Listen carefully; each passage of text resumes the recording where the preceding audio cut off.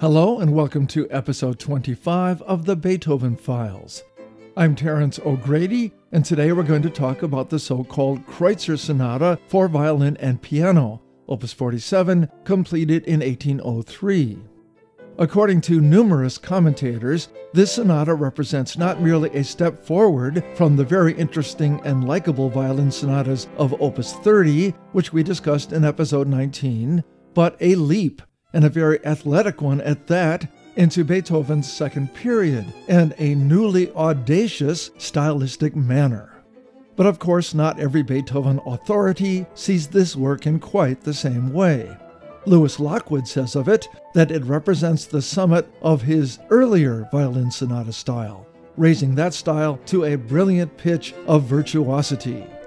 And of course, there are plenty of musicologists who will be happy to remind us that all such talk of periods or divisions are merely intellectual constructs, and perhaps arbitrary ones at that, which we employ to make things seem simpler than they really are. And it is certainly true that no historical divisions are watertight, and it is a little misleading to suggest that all of Beethoven's works follow a straightforward path towards some stylistic or creative goal. Nevertheless, it remains clear that the Kreutzer Sonata is a remarkable work and stands alone among his sonatas for violin and piano. But before we get to the work itself, I want to briefly recount some of the backstory here, one of the more interesting ones associated with Beethoven's works to this point. In 1803, Beethoven met violinist-composer George Augustus Polgreen Bridgetower, who at age 24 had already made a great success in Vienna. Above and beyond his considerable prowess as a violinist, Bridgetower, whose father was West Indian and his mother European, was a fascinating character. He cultivated an exotic image, promoting himself as a son of the African prince, but also claimed to have studied with Haydn briefly and was frequently associated with one of his admirers, violinist-composer Giovanni Battista Viatti, one of the major figures in the new French school of violin performance. Beethoven appeared to take an immediate liking to the young man, connecting him to some wealthy aristocrats who might one day serve as patrons. On his part, Bridgetower, wishing to cement their relationship, urged Beethoven to write for him a new violin sonata, which they might perform together at an upcoming concert. Beethoven already had a head start on the project with the finale he had initially composed for his violin sonata Opus 31, No. 1, which he later replaced, presumably because he considered it too brilliant a movement to fit with the earlier ones. In the end, after a postponement of the original concert, Beethoven and Bridgetower performed the new sonata together quite successfully, even though once again Beethoven's piano score was not fully notated on the day of the performance, and Beethoven's admiration for the young violinist increased by leaps and bounds. Beethoven had apparently hinted to Bridgetower that the work, when published, would be dedicated to him, but the two had a falling out, which Bridgetower later somewhat fantastically described as some silly quarrel about a girl, and the sonata was instead dedicated to another violinist, Rudolf Kreutzer. Beethoven had admired Kreutzer as well, spending some pleasurable time with him, but while Kreutzer may well have appreciated Beethoven's friendship, he was by no means a convert to Beethoven's music.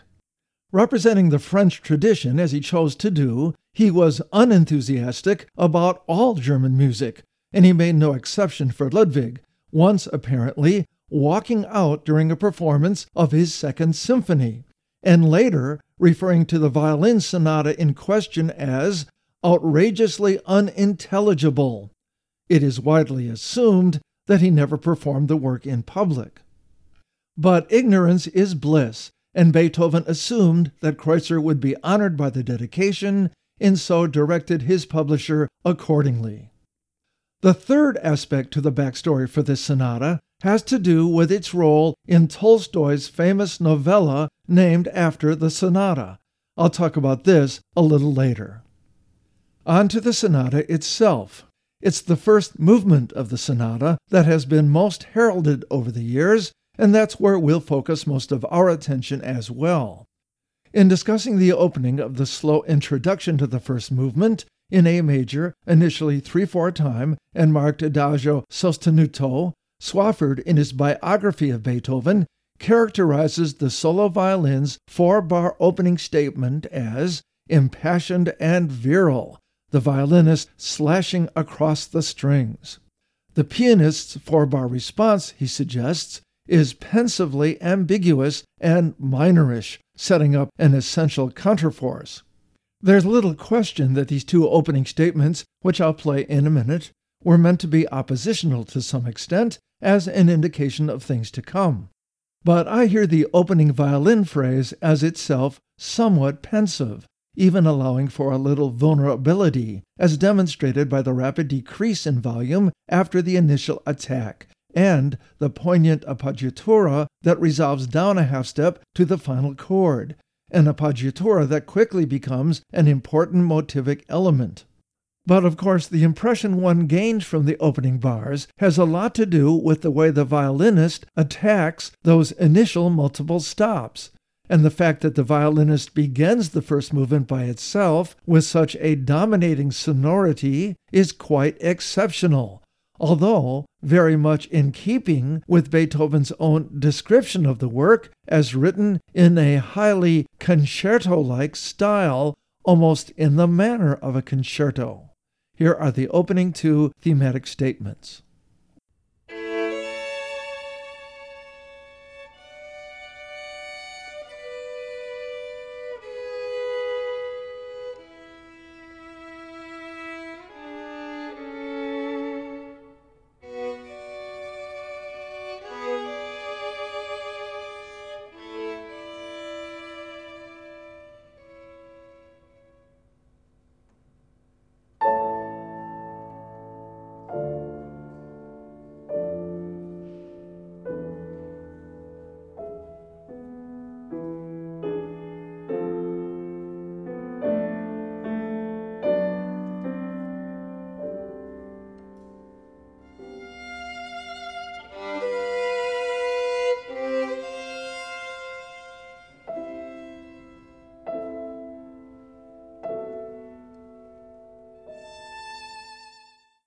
Swafford's reference to the ambiguity of the piano's response, starting in measure 5, is well taken, since it so quickly abandons the A major tonality. Although the pianist's opening phrase is melodically almost identical to the violinist's, the pianist's first chord is an A minor chord, and from A minor we move quickly in the direction of C major, pushed in that direction by an ascending chromatic bass line which may have caught your ear. As you heard just a bit of at the end of my excerpt, the appoggiatura motive I just mentioned continues to play an important role as the introduction unfolds, although the violin's multiple stops are eventually replaced by recurring half-step motives, usually ascending, which also occur in the piano accompaniment. These half-step motives appear to owe their genesis to similar motives in the finale, which, as you'll remember, was composed first in this case. Here, in the introduction, the key of C major also fades eventually, replaced by what appears to be movement toward the key of D minor, on which we eventually pause with a fermata, ending the introduction. While the introduction is a reasonably introspective one, the exposition, marked presto after a switch to cut time, is a particularly dynamic one. The first subject begins with another ascending half-step, then plunges down a sixth before introducing a distinctive new repeated pattern of staccato quarter notes in which the first note of each measure reaches higher and higher. Here's a simplified example.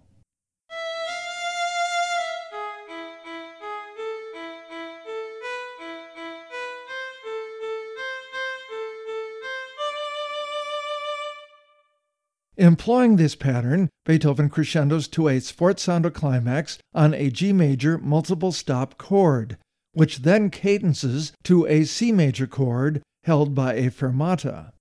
Beethoven's pause on C major probably comes as a bit of a surprise, since for the first 6 bars of the first subject, we really seem to be in A minor. And when the piano presents its version of the first subject, we find ourselves back, seemingly, in A minor. But again, Beethoven flips the switch at the last minute, and the first subject concludes on a C major chord again. A very elaborate one this time, ornamented by a miniature piano cadenza. So the first subject features a strong repeated pattern of staccato quarter notes, which gradually ascends, a little tonal ambiguity, and a lot of stopping and starting, first between the introduction and the first subject, not terribly surprising, and then within the first subject, a little more surprising.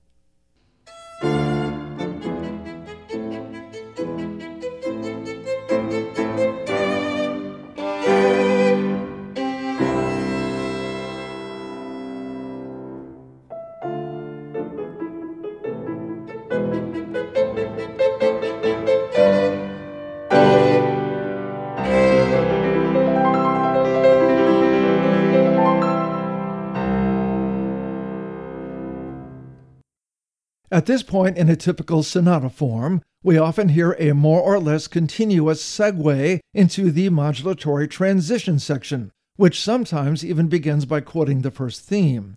But not this time.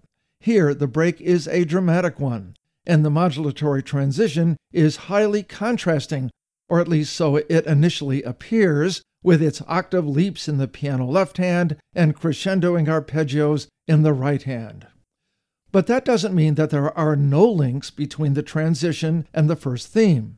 Half steps, mostly ascending, dominate for several measures, although they unfold slowly, mostly in longer note values at first, and in measures 5 through 7 of the transition, we actually hear a variant of the staccato quarter note pattern that played such an important role in the first subject. There are new elements here too, of course, new figuration patterns with pulsating octaves in both the piano and violin, with an increased reliance on sforzando accents, often underlined by multiple stops in the violin. Here is the first part of the rather long transition.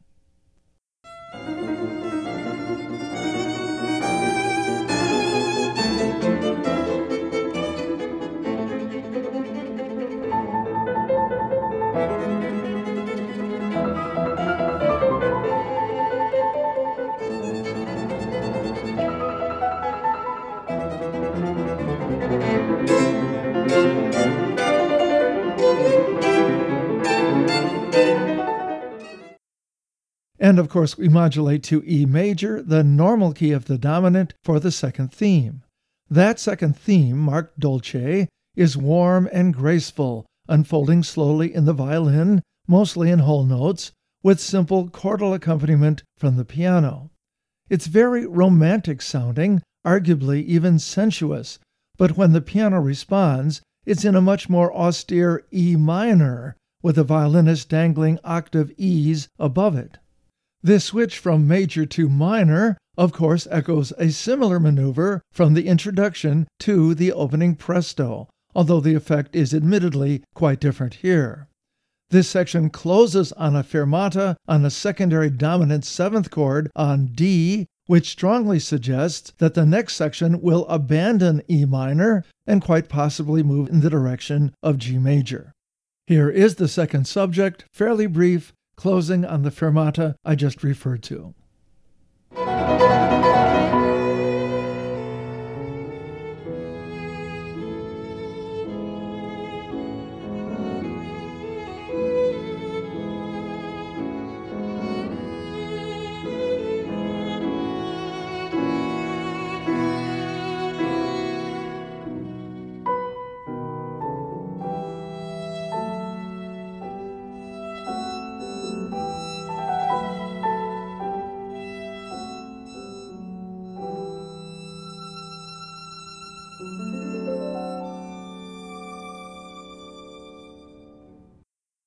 Following the fermata, we launch again into a faster-moving, more rhythmically vigorous section, which resembles the transition we heard leading up to the second subject, to some extent, although it begins in the violin with a somewhat more distinctive melodic statement before lapsing into more conventional repeated patterns typical of a transition.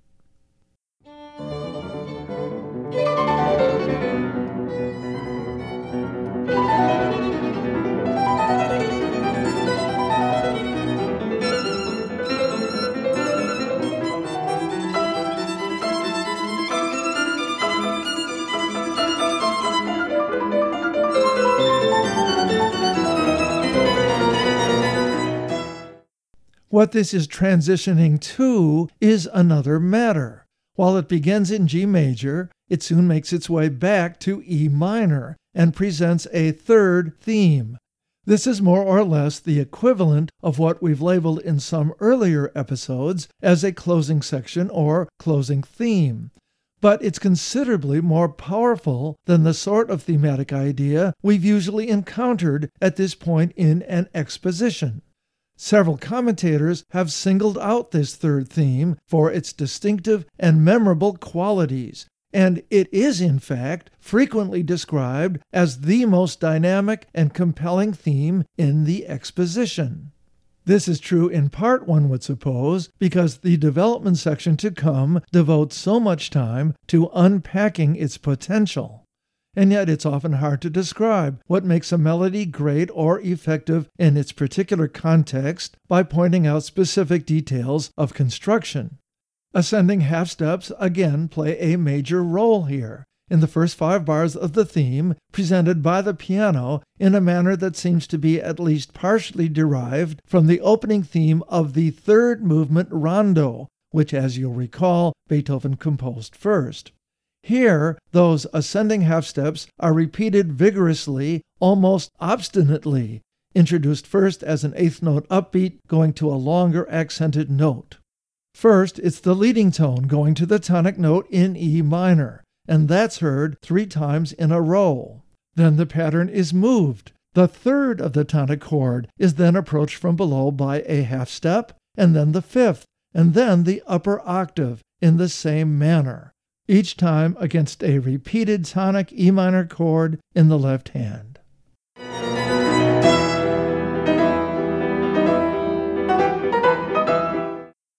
This is an unusually dramatic opening gesture. With the theme played in octaves by the piano, it summons up a sense of power and perhaps even exhilaration.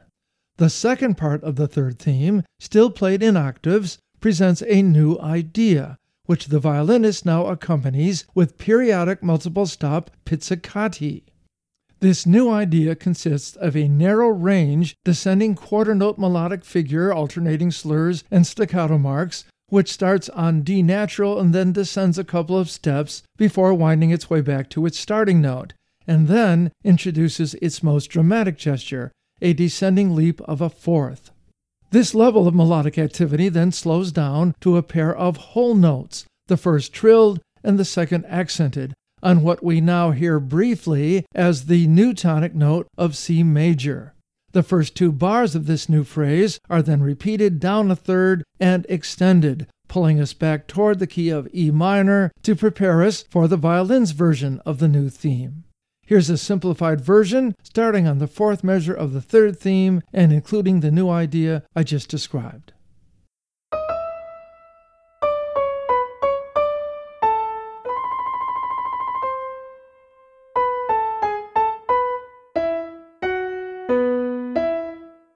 So obviously, we're experiencing a strong sense of melodic contrast in the second part of this third theme.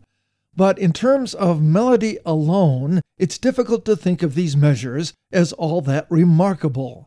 What really gives these 4 bars their distinctive quality is what's going on harmonically, and that by comparison with the static harmonic identity of the first 4 bars of the theme. Because after the tonic chord of E minor is pounded into our ears for the first 4 bars, we now flip quickly, or at least briefly appear to have flipped, into C major by means of a pair of secondary dominant chords which first seem to tonicize D minor and then C major. So, in other words, after the dogged repetition of a single E minor chord in the first 4 bars, we're now exposed to a much quicker harmonic rhythm, a series of new chords that seem to be taking us in new tonal directions rather quickly, and as a result, we are likely to experience a surge in momentum at that point.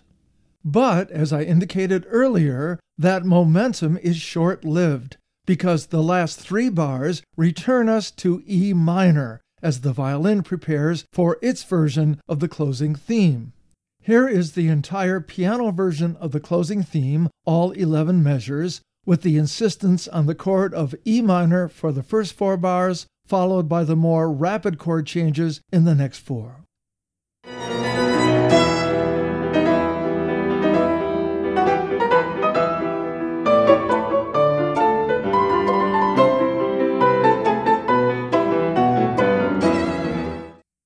The violinist version of the theme is even more dramatic because the accented downbeats in the violin are now echoed 3 octaves lower in the piano left hand in the second half of each measure, creating an even greater sense of urgency. And when the violin reaches the second part of the theme and introduces that second melodic idea, the piano doubles every note of the violinist line down 3 octaves, even the trill, creating an unusual effect. After the violinist has taken its turn at this third theme, the violinist and piano combine to tack on a couple of repetitions of the final measures of that theme before heading to a codetta, which consists of almost frantic alternating figuration patterns, taking us to the end of the exposition.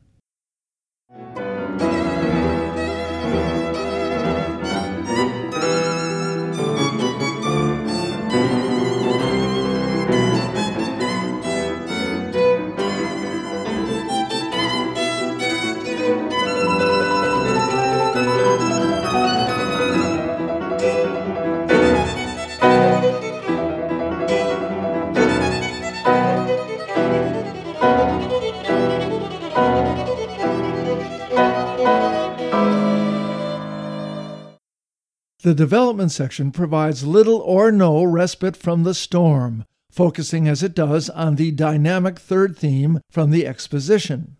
It does, however, begin quietly, almost placidly in the piano, and initially it's in the key of F major, somewhat surprising given the fact that the exposition had closed on an A minor chord.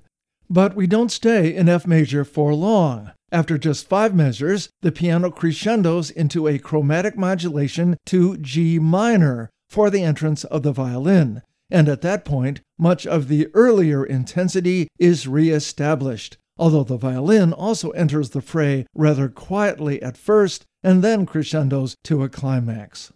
Here are the final measures of the exposition going into the development section, with the piano presenting the third theme in F major, rather quietly at first, and then handing it to the violin in G minor.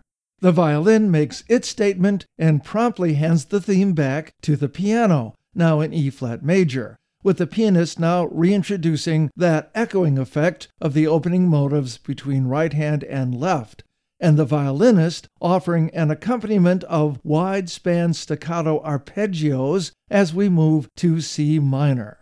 Let's hear that much of the development section, starting with the closing measures of the exposition.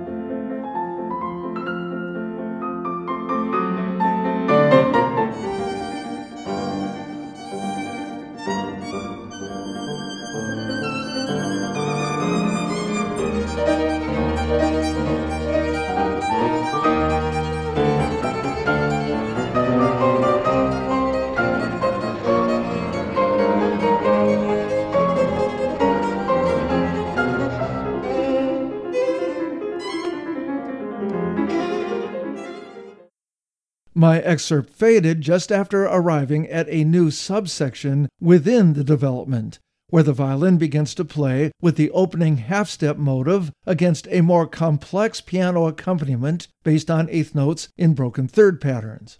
Soon the instruments shift roles as the level of intensity increases, and, as you would expect in a development section, we also shift tonal centers, first to B-flat minor, and then shortly thereafter to E-flat major and beyond. The level of activity becomes rather furious in places, especially as the piano begins to move up the scale in leaping octaves beginning low in the left-hand range. But there are quieter passages as well, as for example, when the pianist is reduced to a simpler accompaniment pattern, and the violinist rather innocently and gently quotes the third theme in its entirety, not just the opening motives, in the key of D-flat major. Here's an excerpt of the rather bombastic passage leading up to that gentle quotation.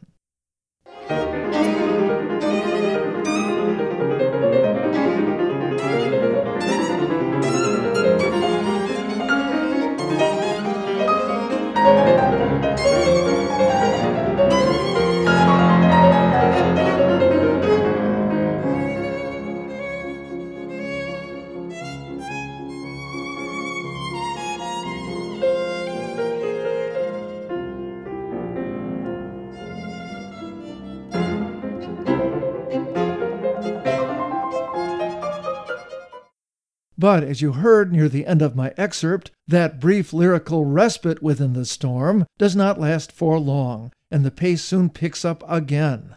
The two instruments alternate leaping passages in eighth notes with heavily accented downbeats as we continue to dash through different key centers, coming together periodically for pulsating eighth note passages in multiple octaves.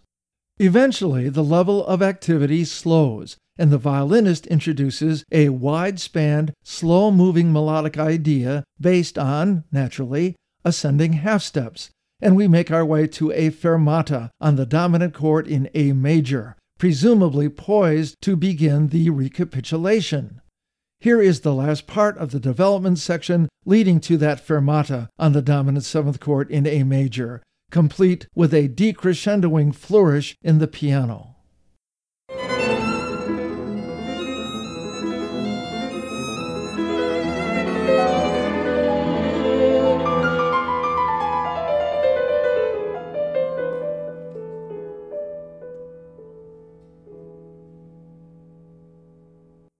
So it's likely that most listeners are going to expect the beginning of the recapitulation at this point. After all, we've arrived at the correct key, after side trips to a variety of other key centers, and a fermata on a dominant seventh chord. And those things, along with a ritardando, would typically lead us to believe that we've reached a major structural point in the movement. But we do not spring into a recapitulation of the first subject. Not yet. Apparently, we are not finished modulating. The tempo picks up again. We begin to crescendo again, and the violinist introduces a series of ascending eighth note chordal arpeggios, suggesting first A major and then a move to D minor. This against a stripped-down piano accompaniment which keeps reiterating a low A, which we presumably hear at this point as the dominant note in D minor. The violin then continues its cadenza-like flourish, now cascading down the D harmonic minor scale, and soon, buttressed again by chords from the piano, we decrescendo to another fermata, this one on the dominant seventh of D minor, confirming apparently that it really is our goal.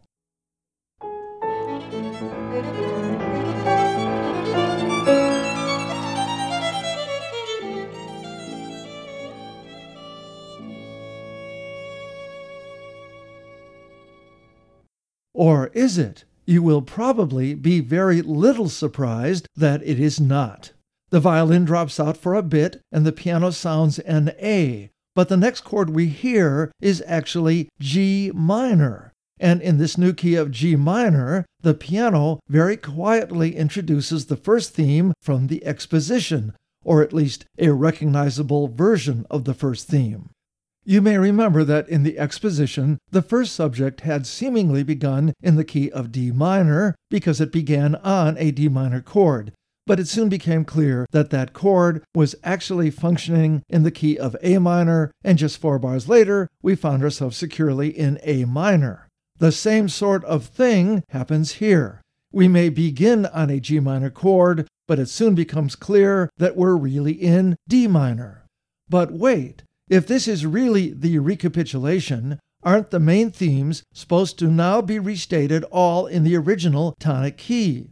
Yes, but how many times have we seen Beethoven take liberties with sonata form before? And not just Beethoven, of course. His mentors had done so as well, although Beethoven plays these tricks more frequently.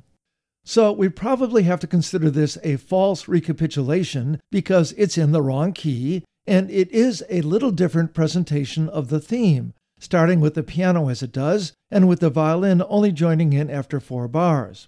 There are other differences as well. When this version of the theme comes to a cadence and fermata 10 bars later, it does not proceed to a repeat of the theme as in the exposition, but instead moves on to a new version of the original transition, which again repeats a series of ascending half steps in the violin, but with a completely reconfigured piano part that itself features a lot of half-step movement.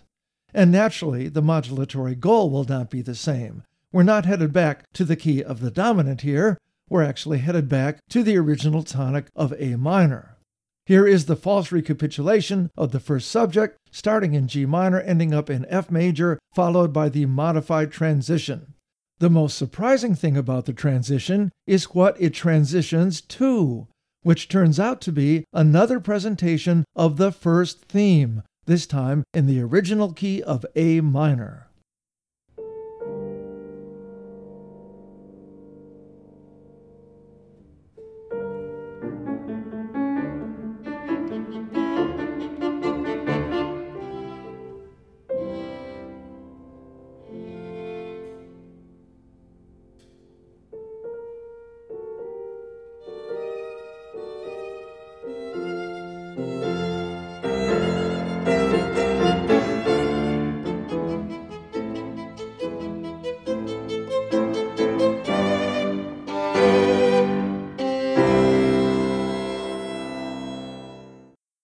So that second version of the theme has to be considered the beginning of the real recapitulation.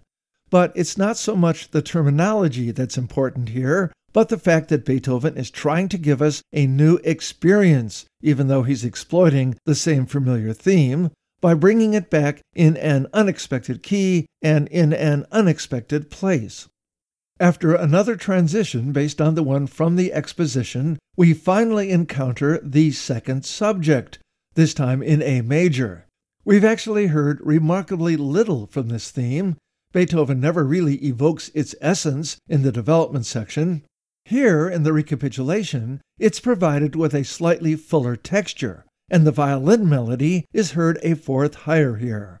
But there are no other important differences, and so I'm going to skip over it and the transition that follows it as well. When we arrive at the recapitulation of the third theme, there are at least a few notable differences. We're in A minor now, and the piano presents the theme down a fifth, giving it a darker and probably more dramatic feel. The violin's version of the theme, on the other hand, is heard up a fourth and sounds considerably more brilliant and agitated, perhaps even strident in places, although that is to some extent dependent on the performer's approach.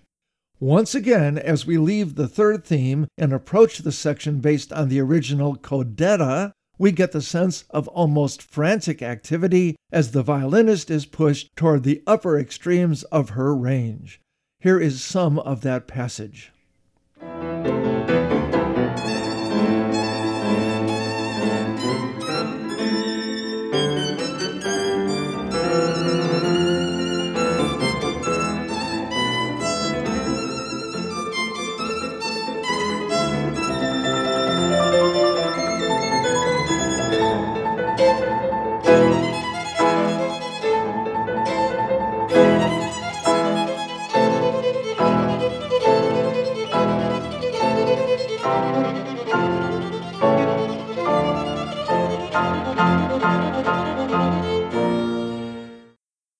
But Beethoven is not simply going to charge ahead in this manner to the end of the movement.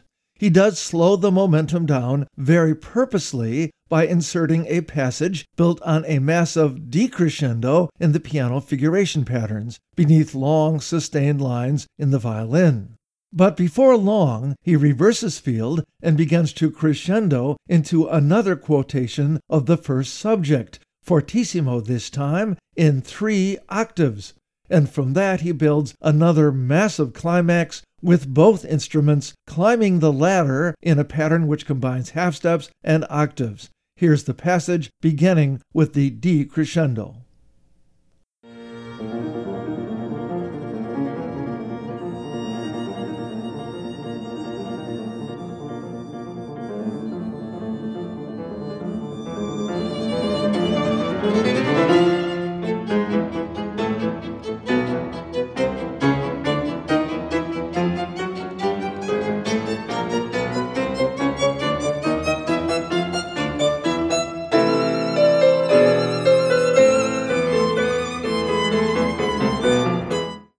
And so yet another passionate climax.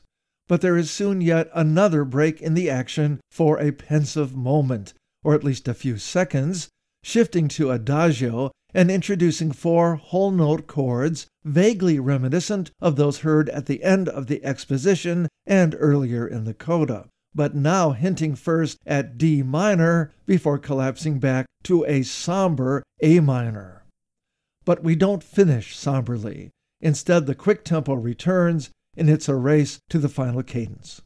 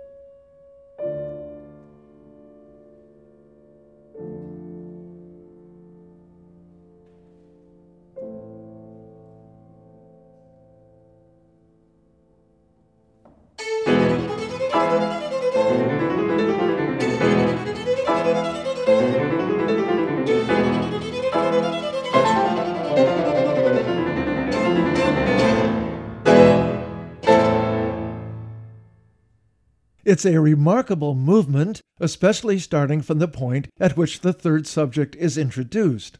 It may well be unrivaled in terms of intensity in the works composed to this point by Beethoven, and the virtuosity and simply the endurance demanded of the violinist puts it in a class by itself. And of course there is then Tolstoy's famous response to the work in his novella titled The Kreutzer Sonata. Tolstoy was a talented musical amateur and had been particularly impressed with hearing Beethoven's Opus 47 Sonata in performance. But he also seemed to suggest, later in his life, that Beethoven may have ruined music by his overly intense expression of emotion. Tolstoy's characterization of the first movement of the sonata in his novella is usually assumed to be a critique based on music's ability to evoke excessive sensuality, which eventually leads to the breakdown of morality and destroys the family. But it actually might be a little more complex than that. Tolstoy's main character, who has just listened to the sonata performed in his own home by his wife as pianist and a visiting violinist whom his wife has befriended, states, "They say music stirs the soul. Stupidity, a lie. It acts frightfully, I speak for myself, but not in an ennobling way. It acts neither in an ennobling way nor a debasing way, but in an irritating way. How shall I say it? Music makes me forget my real situation. It transports me into a state which is not my own. Under the influence of music, I really seem to feel what I do not feel, to understand what I do not understand, to have powers which I cannot have." Later the character adds, "Music provokes an excitement which it does not bring to a conclusion. but to incite an energy of feeling which corresponds to neither the time nor the place and is expended in nothing, cannot fail to act dangerously. Biographer Swafford, following this cue, suggests that this is one work by Beethoven, and there are not many, he argues, that is specifically attempting to communicate sexual passion. Is it true of the first movement of the Kreutzer Sonata? The answer is not obvious. Is the first subject suggestive in any way of sexual passion? Not in any obvious way. How about the slower second subject? I described it as warm and romantic sounding, but there is little about it to suggest deeper erotic content. Although attractive, it is probably too conventional for that. That leaves the third subject, and it does, as you'll recall, have some very distinctive elements to it. It seems almost compulsive in its repetition of ascending half-step motives over the repeated tonic chord for 4 measures in a row, and then it opens up quickly, albeit very briefly, to other tonal centers in a way that suggests a surge of forward momentum. This act of surging forward really characterizes much of the work from that point on. We quiet, we slow down, we even pause for fermatas, but then we spring forward again, ever insistent and usually based on ideas from the third theme. Even when we arrive at the recapitulation and earlier ideas are brought back, we get only a faint sense of relaxation from tension, because that third theme and motives derived from it push us on again and again, sometimes frantically, until we reach the final conclusion in the coda. Can this be seen as sexual by analogy? Perhaps. Do we know if Beethoven himself thought of the movement in those terms? We do not. He may in fact have been embarrassed by such a notion. Nevertheless, we'll move on now to the final 2 movements, which we'll discuss much more briefly. By the way, Tolstoy's character in the novella says of the last 2 movements, after the presto followed the andante, not very new, with commonplace variations, and the feeble finale. Music historians, performers, and listeners have been somewhat kinder to the last 2 movements, but it must be admitted that the primary theme employed in the second movement is not one of Beethoven's more remarkable or memorable, although it makes an effective alternation of sentimental and noble gestures. The movement is in 2/4 time, F major, and marked simply andante with variations. The first part of the theme is presented by the piano in a series of right-hand block chords over a repeated pedal on the dominant in the left hand. The theme begins piano, but in typical Beethovenian fashion, the rather gentle offbeat syncopations in the opening measures are punctuated by sforzando accents, not very evident, I must admit, in the recording you'll hear in a minute. The last bar of the phrase introduces a series of 4 ascending half-steps in a row and a certain yearning quality with an augmented chord that leans into the next phrase. Meanwhile, the left hand takes on a more active role starting in bar 4, introducing some short motivic ideas that soon scatter throughout the texture. Here is the first part of that theme, starting and ending on the tonic chord, stated first by the piano alone and then handed to the violin.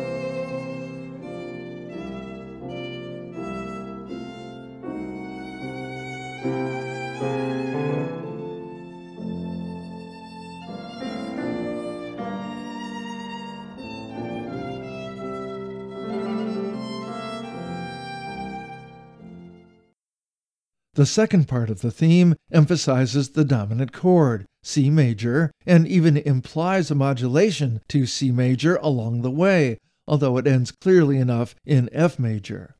It continues to exploit the offbeat accents to some extent, but adds new elements as well, including dotted rhythms and even some archaic-sounding trills. Then the violin returns with the first part of the theme, employing an alternate version of the first few bars of the melody. Here is the second part of the theme, played by the piano, ending on the tonic. This will be followed by a return of the first, more sentimental section featuring the violin, which employs an alternate version of the melody initially and again eventually ends on a tonic chord.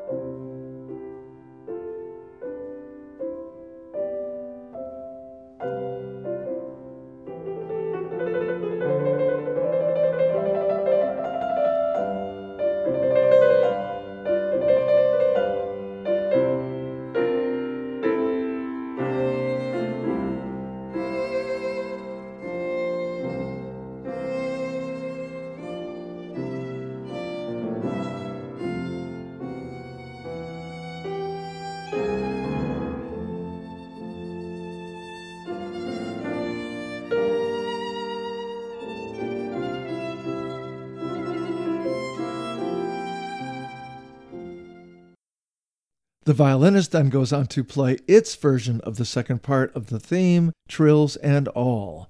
We finally close the first opening statement of the theme, 54 measures altogether, with a last varied run-through of the first 8 bars, violin and piano sharing the load. But we're going to move on now to the variations. There are 4, but we're going to skip the rather frothy first variation, which favors the piano, and go to the second. It's in 2 repeated sections corresponding to the 2 parts of the theme described a minute ago. The original chord progressions are respected for the most part, and the melody is usually referenced, sometimes obviously, sometimes less so. The piano part is simple and rather repetitive, although not devoid of rhythmic energy. All of the emphasis, though, is on the violinist. Beethoven quickly establishes a pattern, which he sticks to through most of the section, consisting of 4 groups of 30-second notes per measure, with the last 3 notes, usually a step higher, repeated. The first 2 are slurred, and the next 2 played staccato. What melodic movement there is occurs from the first beat of each group of 4 to the next first beat, and it is here where references to the original melody emerge. As in the original theme, he begins quietly and crescendos, the last few measures ending with a sweeping gesture, a rapid ascending scale, and a barrage of repeated notes. Here's the first section without repeat.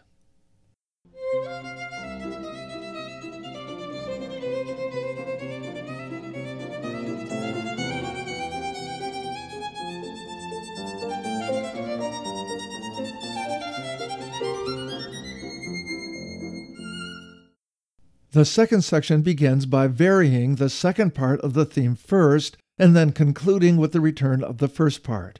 It's similar in its reliance on repeated patterns, but includes even more rigorous technical challenges for the violinist, who now has to work octave leaps into the 30-second note patterns.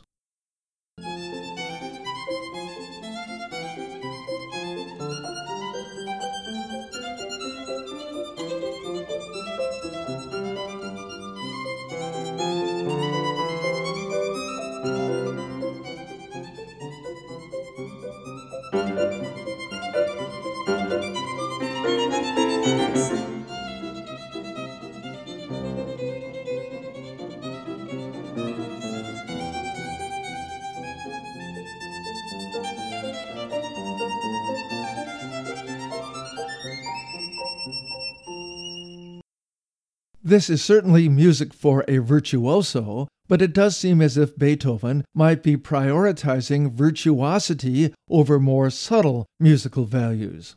Was Beethoven forcing the issue a bit in order to provide Bridgetower with a vehicle that would dazzle the audience and show off his apparently formidable technique to its greatest advantage?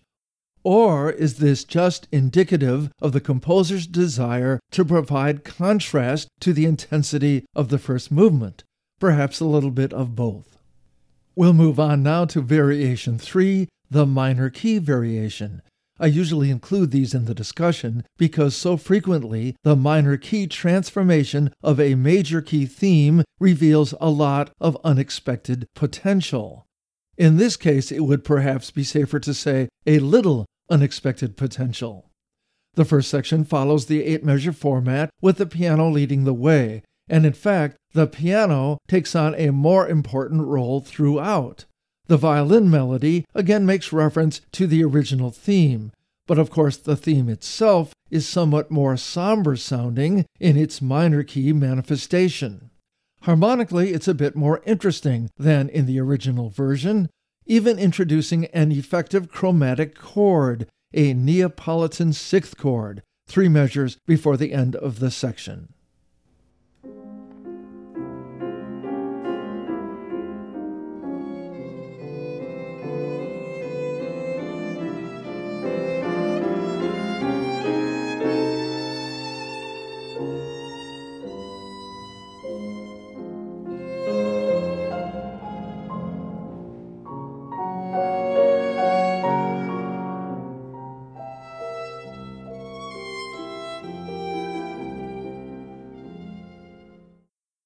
The second section is altogether more interesting, the sinuous chromaticism now taking on a very different cast and becoming pensive, even searching. Here is the first part of that second section.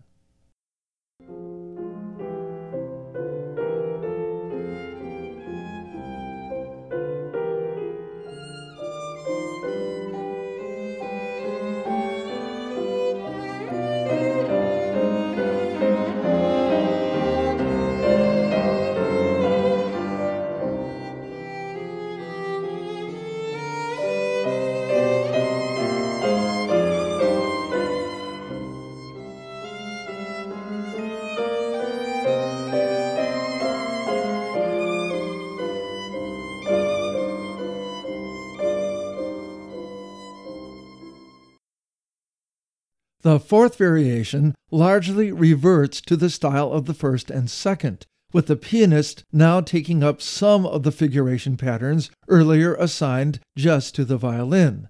But the violin naturally gets its chance to sparkle as well. Here's just a little bit of it.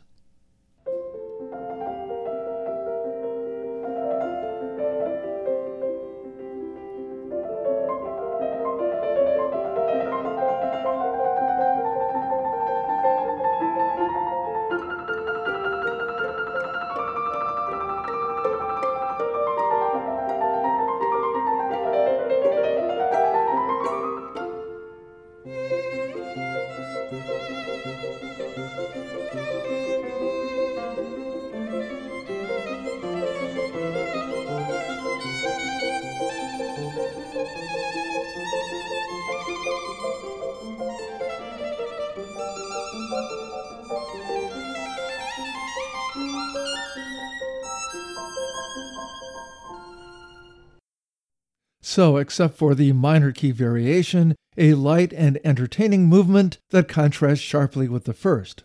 Which way will the finale lean? Toward the emotional intensity of the first, or the mostly lighthearted playfulness of the second? We're going to concentrate on the main themes of the exposition only. It's in A major, marked presto again, after an initial tonic chord sustained by a fermata. It's in sonata form, but its initial bouncy melody in 6/8 seems more like a rondo theme. Here's the opening and first subject, of which Tolstoy's character referred to as the feeble finale.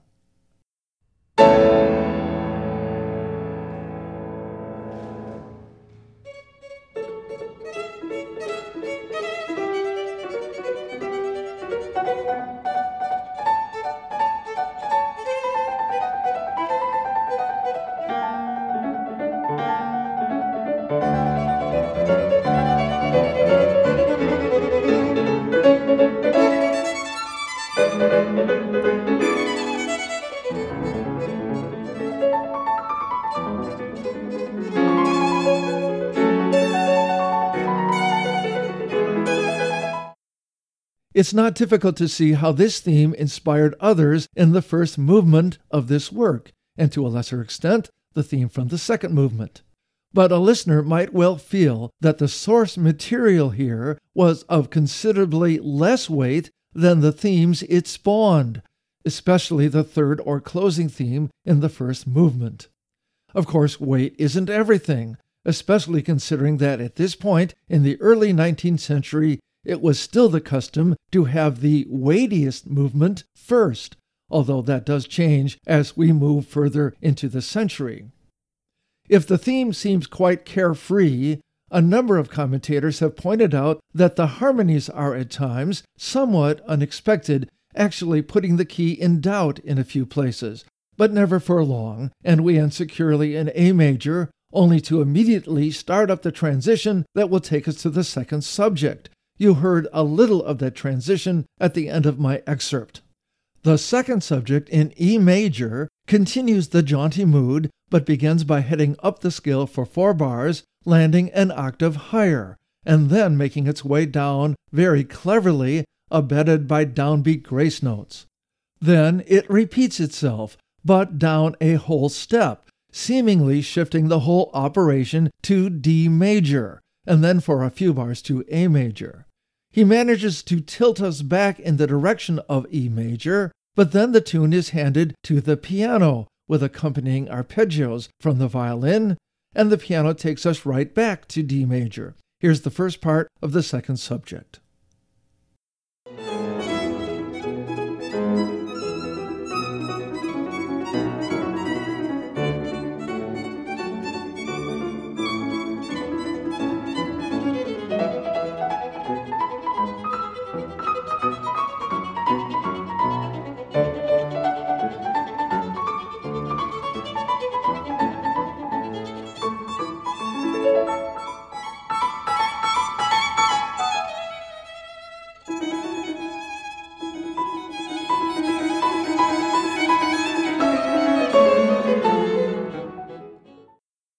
Once the piano has finished its version of the theme, we head to a transition to the closing subject, which very much continues the frolicsome spirit of the second subject. But there is a significant and unexpected interruption of this frivolity before the exposition closes, and it comes in the form of a change of meter and mood as we quiet to piano, shift to 2/4 time, and introduce a pensive little, relatively slow-moving passage of 7 bars, the violin doubling the piano melody an octave higher, and ending on a solid cadence on E major. A single measure of 6/8 breaks through at that point with a couple of forte exclamation marks, and the piano alone returns to repeat its new idea an octave higher, but still quietly. Then the violinist rejoins, again doubling the piano as the tempo gradually slows, all of this concluding with 4 sustained chords on F sharp minor. But a second later, the tempo returns to its original presto. We're back in 6/8, and both instruments introduce extended trills, perhaps a forerunner to the trills from the earlier movements, while the piano left hand propels us ahead with a skyrocketing arpeggio. Then the galloping rhythms that dominated both the first and second subjects return to take us to the end of the exposition, the first ending before the repeat in my excerpt.